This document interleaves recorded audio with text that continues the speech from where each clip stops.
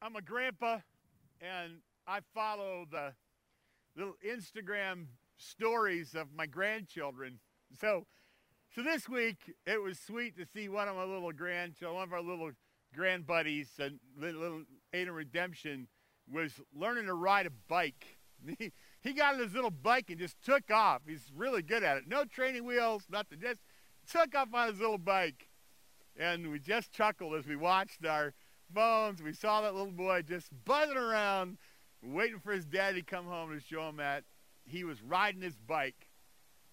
Now the next picture we got was a picture of him with tears in his eyes, and his little bottom lip was all swelled up because he fell off of his bike. And our hearts broke, and I thought, get the boy back on his bike right away so he's not afraid. And sure enough, not too long after that, there was another picture and a report that he had gotten back on his bike. You know, God's people have God's Spirit living within them. And because they have God's Spirit living within us, it doesn't mean that we're not going to take a spill or go through a hard time, or get a bump on our head, or a fat lip, or a financial reversal, or a difficult marriage, or a marriage that ends, or all the other kinds of heartaches that can happen, sickness, or even, God forbid, death. But because we have God's Holy Spirit, we live different than other people, and we have within us a powerful strength to face difficulty. Well, I don't know what it's like at your house. It's been pretty nice at our house because I haven't been leaving early in the morning. I've been staying around, and that means I get my eggs fried for me in the morning, and I like that. Little crisp bacon and my eggs fried for me, and Lois is really good at frying eggs. I haven't got her talked into making my coffee yet, so do pray for me and the hardship that I face there. But she does make the eggs, and she makes the bacon. And that's so pleasant. Now, if I get in the kitchen with her while she's doing that, sometimes she'll say something like, we need a bigger house. We really need a bigger house. Which I take to mean, get out of my way. You are irritating me. I don't know what it's like at your house, but here's what I'm hearing from people. People love each other, and they're getting on each other's nerves a little bit with this quarantine. I like to watch football. Remember that when we had football? And I would watch Kirk Herbstreit calling a football game when the teams were when they got to fighting after the play a little bit. And Kirk Herbstreit would say, ooh, they're getting a little chippy today. And I have a feeling that in a lot of even our Christian homes, things are getting a little chippy. And so, because of that, I want to share with you something that would be very practical and will be very helpful about your home, because so that your home would have the Spirit of God upon it. I want you to think about something. In a moment, we're going to turn to Galatians and chapter 5, and there are extensive notes on this message that are on your app there. You can look up on the Bethel website and look at those notes. But I want you to ask yourself a question as you think about what is your home like? And what is the spirit of your home? And not just the atmosphere of your home, but the spiritual temperature of your home. What is the spirit that pervades your home? What is your home like? Think about this. Each of us, by walking in the Spirit, we can contribute to the spirit of our home. We can't control the spirit of our home because we're not the only ones there. And other people can affect the spirit of their home. So there are other people that are there, and there are other forces, and there are other spiritual beings, and demons and angels can influence the spirit of a home. But what I want you to think about today is your own contribution to the spirit of your home. Think about this. What is the spirit of your home? Is there a spirit of tension in your home? Or is there a spirit of order? Is there a spirit of contention? Or is there a spirit of peace? Is there a spirit of selfishness in your home? Or is there a spirit of love? And by the way, if you're living alone, You can translate what I say today. I'm sure you're all grown up and whatnot. Is there a spirit of error in your home? Or is there a spirit of truth? Is there a spirit of heaviness in your home? Or is there a spirit of peace? Is there a spirit of sorrow in your home? Or is there a spirit of joy in your home? Is there a spirit of greed and covetousness in your home? Or is there a spirit of generosity and of giving in your home? Is there in your home a spirit of criticism or of encouragement, of courtesy or of rudeness, of excellence or of sloppiness and sloth? Is there a spirit of sensuality in your home? Or is there a spirit of purity in your home? Is there a spirit of uncleanness in your home? Or is there a spirit of holiness in your home? Think about that. And how have you contributed to the spirit of your home? Today I'd like you to turn in your Bible or scroll in your app to Galatians in chapter 5. And we're going to see the difference between the works of the flesh and the fruit of the Spirit. And we're going to think about the spirit of our home and how we can have a fragrant, beautiful, Christ-honoring, healthy, flourishing spirit in our home. Let's read the text. But I say, this is Galatians chapter 5 and verse 16. But I say, walk by the Spirit, and you will not gratify the desires of the flesh. The desires of the flesh are against the Spirit, and the desires of the Spirit are against the flesh. For these are opposed to one another to keep you from doing the things you want to do. But if you are led by the Spirit, in a minute, a little bit later in the text, he's going to say, if you keep in step with the Spirit. If you're led by the Spirit, the scriptures say, verse 18, you are not under the law. Now the works of the flesh are evident: sexual immorality, impurity, sensuality, idolatry, sorcery, enmity, strife, jealousy, fits of anger, rivalries, dissensions, divisions, envy, drunkenness, orgies, and things like these. I warn you, as I warned you before, those who do such things will not inherit the kingdom of God. These are the works of the flesh. While we're reading this, and while we're thinking about this passage, you should be thinking, which of these lists characterizes my home? How am I contributing to the spirit of my home? Works of the flesh, or the next list, the fruit of the Spirit? Now verse 22 says, the fruit of the Spirit is love, joy, peace, patience, kindness, goodness, faithfulness, gentleness, and self-control.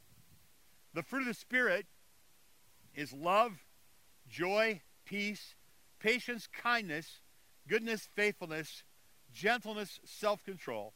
Against such things there is no law.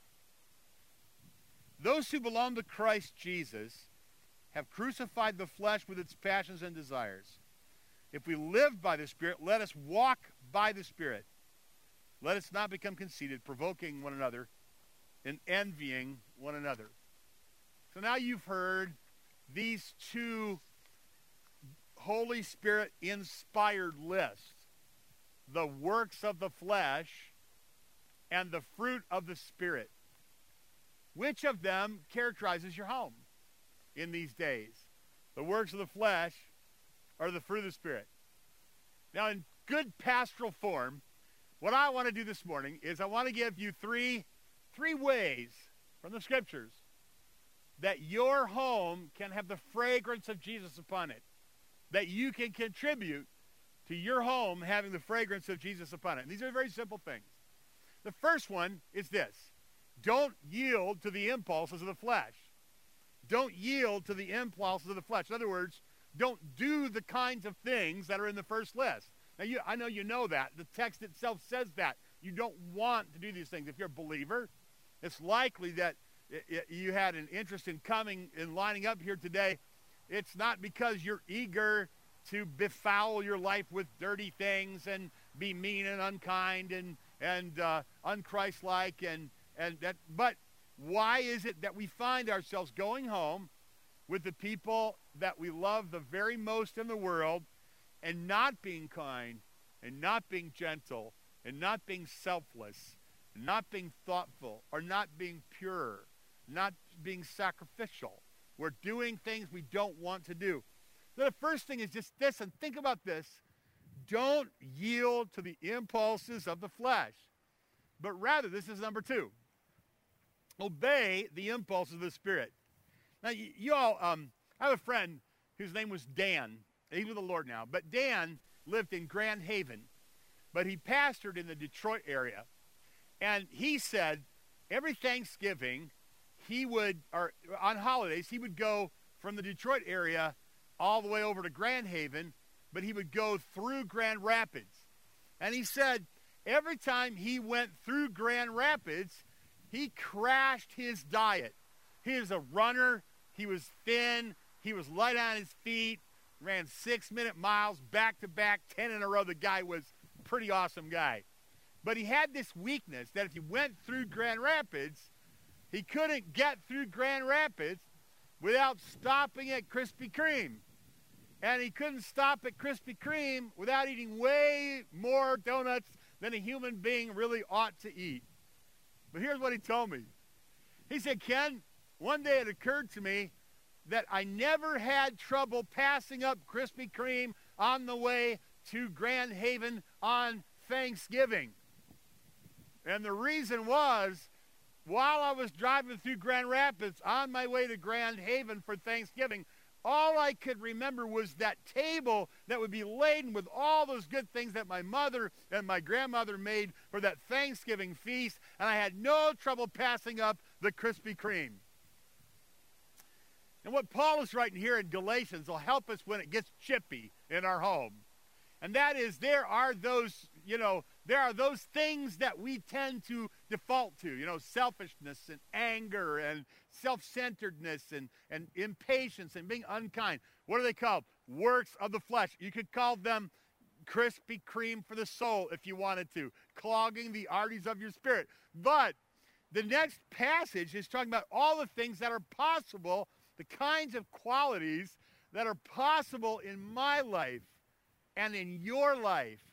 Moms, dads, and kids.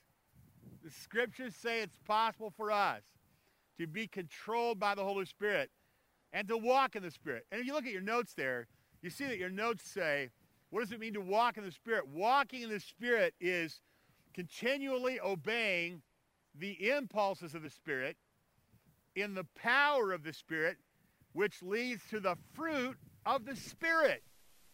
This is a powerful dynamic, and you can go home and practice it in quarantine as soon as I'm done. Walk in the Spirit. Here's what God is going to do. God is so faithful that he is going to faithfully give us impulses, and those impulses are going to be to obey his word. Those impulses are going to be consistent with his word. They're things that are good and right and pure and wholesome and holy and fragrant. And he's going to continually give us those impulses because he's faithful to do that. If we saturate our minds with Scripture, those impulses come more frequently. But the Spirit is faithful. God's Spirit, he is faithful to give a believer an impulse. And when that impulse comes and we obey it, we can trust that he will also not only give us the impulse, but he will empower us to obey the impulse that he gave us. And we can also know that the fruit of that is not going to be death. Later on in the passage it says corruption, rottenness. It's not going to be death, but it's going to be life. It's going to bring life.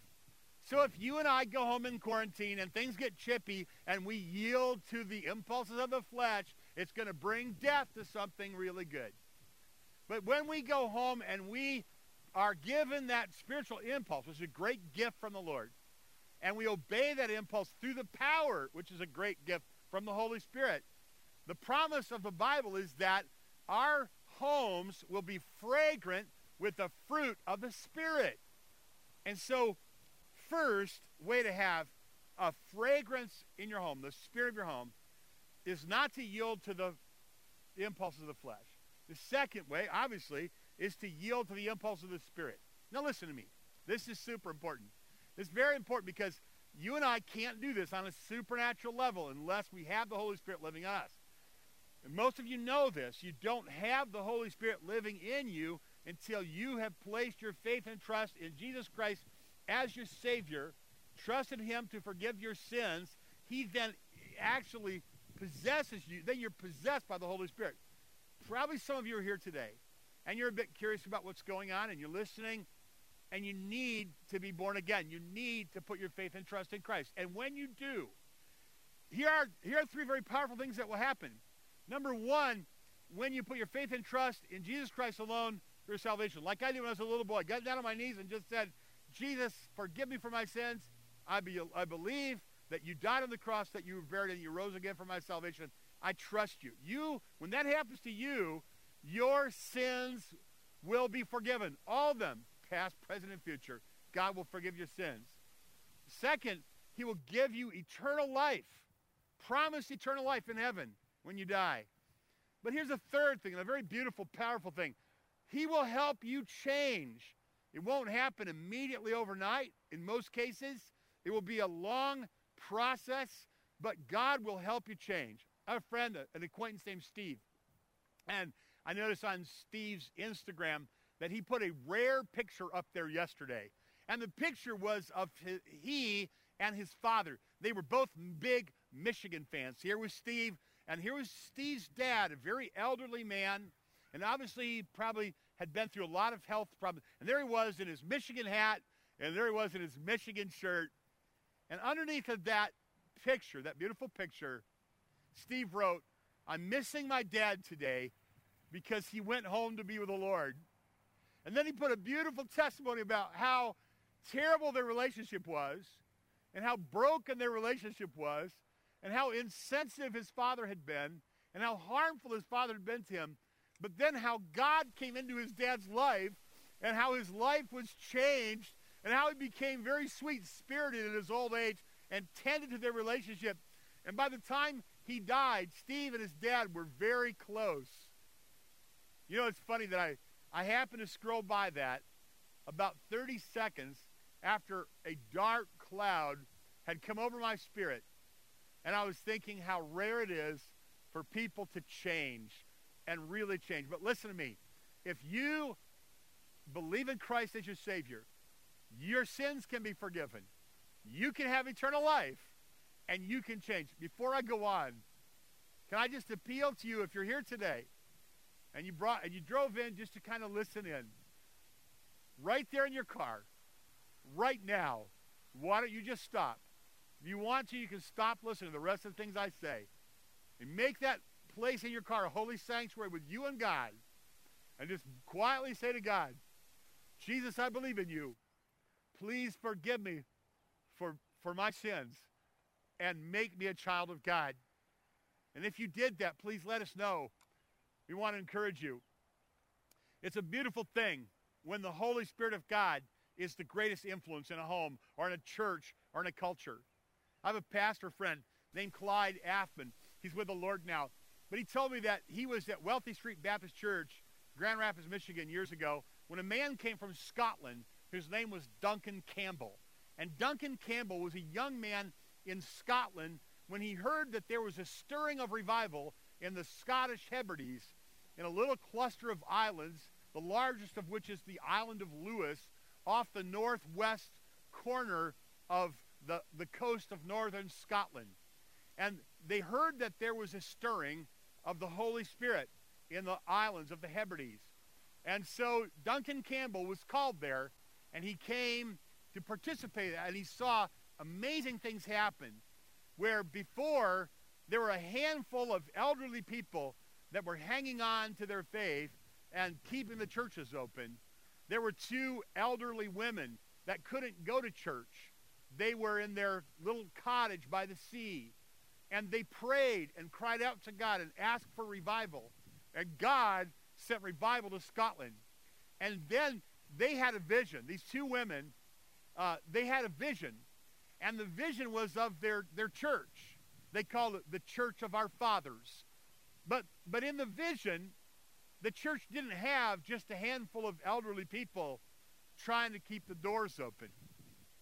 in the vision these two elderly ladies had, the entire church was packed with young people.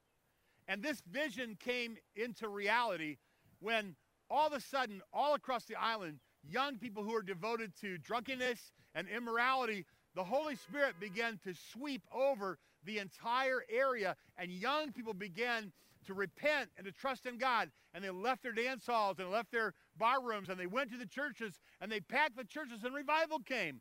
And they say that when revival came to the islands of the Hebrides, there were times when people would walk away from church and they couldn't even speak because the sense of the presence of the Holy Spirit was so powerful. And they walk all the way home in silence.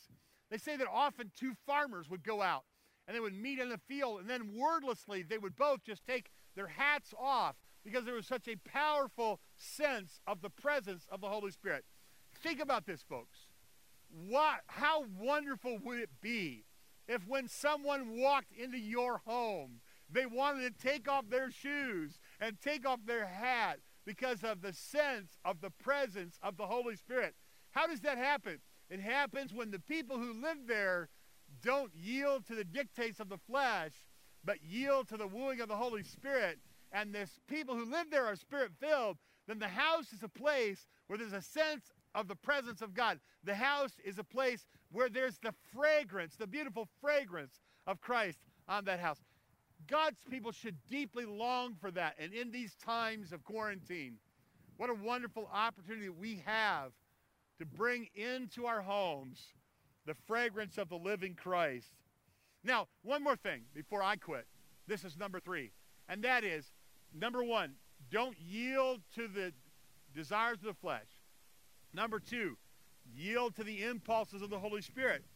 Because when you yield to the impulse of the Holy Spirit, then the Spirit of Christ is on your home. But the third thing is, never quit.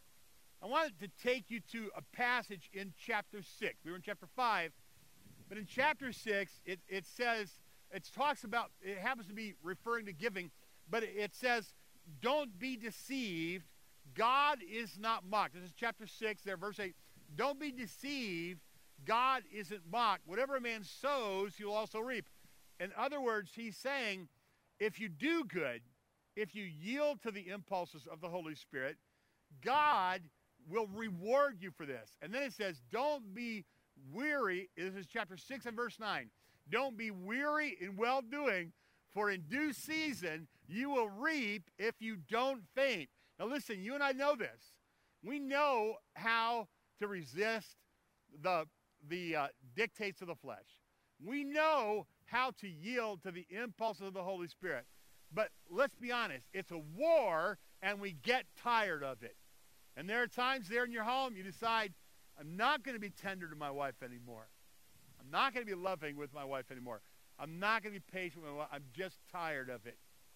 I'm not going to be pure. I'm not going to be self-controlled. I'm not going to be kind. And I'm not going to be generous. I'm just tired of it. And the Bible says the flesh and the spirit, they war against each other. And that war is a tiring war.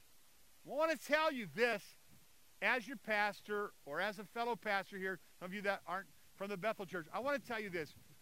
Don't tire of yielding to the impulses of the Spirit, because yielding to the impulses of the Spirit brings life and vitality and the fragrance of Christ to you and to your home. The Bible says that a believer, when a person, Jesus said this himself, when a person believes in Jesus, out of his innermost being will flow rivers of living water. You don't have to have a beautiful home or an expensive home or a large home to have a home that's fragrant with the Spirit of Christ. I've been in many homes, mobile homes, tiny little modest homes, little apartments, where I had a sense of the presence of the Lord. A few years ago, I was attempting to fast for kind of a long time. And when you do that, it's not like you don't think about food. You actually you think about food a lot more than you should. And on this fast, I was sitting in my chair, And I think all of a sudden I had a memory come to my mind. And the memory was of a little gravel road near a little village in central Ohio called Charm, Ohio. And that little village, as you go on the way through the Doty Valley there in Holmes County, Ohio, and you make your way toward that little village of Charm, there's a gravel road that goes up to the right. And if you know what you're doing, you follow that gravel road. Because on that gravel road is a little Amish bakery called Miller's Bakery. Are you writing this down? Smart people are writing this down right now. Little bakery called Miller's Bakery. Now, if you go into Miller's Bakery and you look at the case there in Miller's Bakery, they have every imaginable kind of flavor of fruit cheese tarts. They're amazing. I was sitting in my chair well into this multiple day fast when I began to think about Miller's Bakery. And I began to think about having a cup of black coffee and having one of those cheese tarts, or maybe 2 or 3 of those cheese tarts from Miller's Bakery. And I groaned and I thought, oh, the long ago and the faraway thoughts. And I made a mental note. Go to Miller's Bakery when you're done with this fast and enjoy those pastries. Can I ask you a question? When your children are raised and they move away from your home, will they have long ago and far away thoughts of the flavor of your home in their soul? Will the fragrance, the Christ-like fragrance of the way that you behaved linger so that they literally covet having a home like the home where they were raised, where the fragrance of Jesus permeated the entire house? You remember the story of Mary when Jesus came and she broke the alabaster pound of spikenard ointment, 12 or so ounces. And what does the Bible say? It's in John chapter 12 and verse 3. The fragrance filled the entire house. Think about this. We're in our homes together, and it can be a little difficult. Look at it like this. Right now, you have an opportunity to invite the presence, the power, the fullness of the Holy Spirit himself into your home, that there would be the fragrance of Christ upon your home. Today, before I send you away, I want to send you away with a blessing. And the blessing comes from a unique place. It's a poem written by a man who was from Michigan. His name was Edgar Guest. Before you go today, let me bless you with this poem. God bless this house and all within it. Let no harsh spirit enter in it. Let none approach who would betray, none with a bitter word to say. Shield it from harm and sorrow's sting. Here let the children's laughter ring. Grant that these friends from year to year shall build their happiest memories here. God bless this house and those who keep it. In the sweet oils of gladness steep it. Endow these walls with lasting wealth, the light of love, the glow of health, the palm of peace, the charm of mirth, good friends to sit around the hearth. And with each nightfall, perfect rest. Here let them live their happiest. God bless your home. For the glory of God the Father, by the power of the Holy Spirit, in the name of our blessed Savior, Jesus Christ. Amen. God bless you.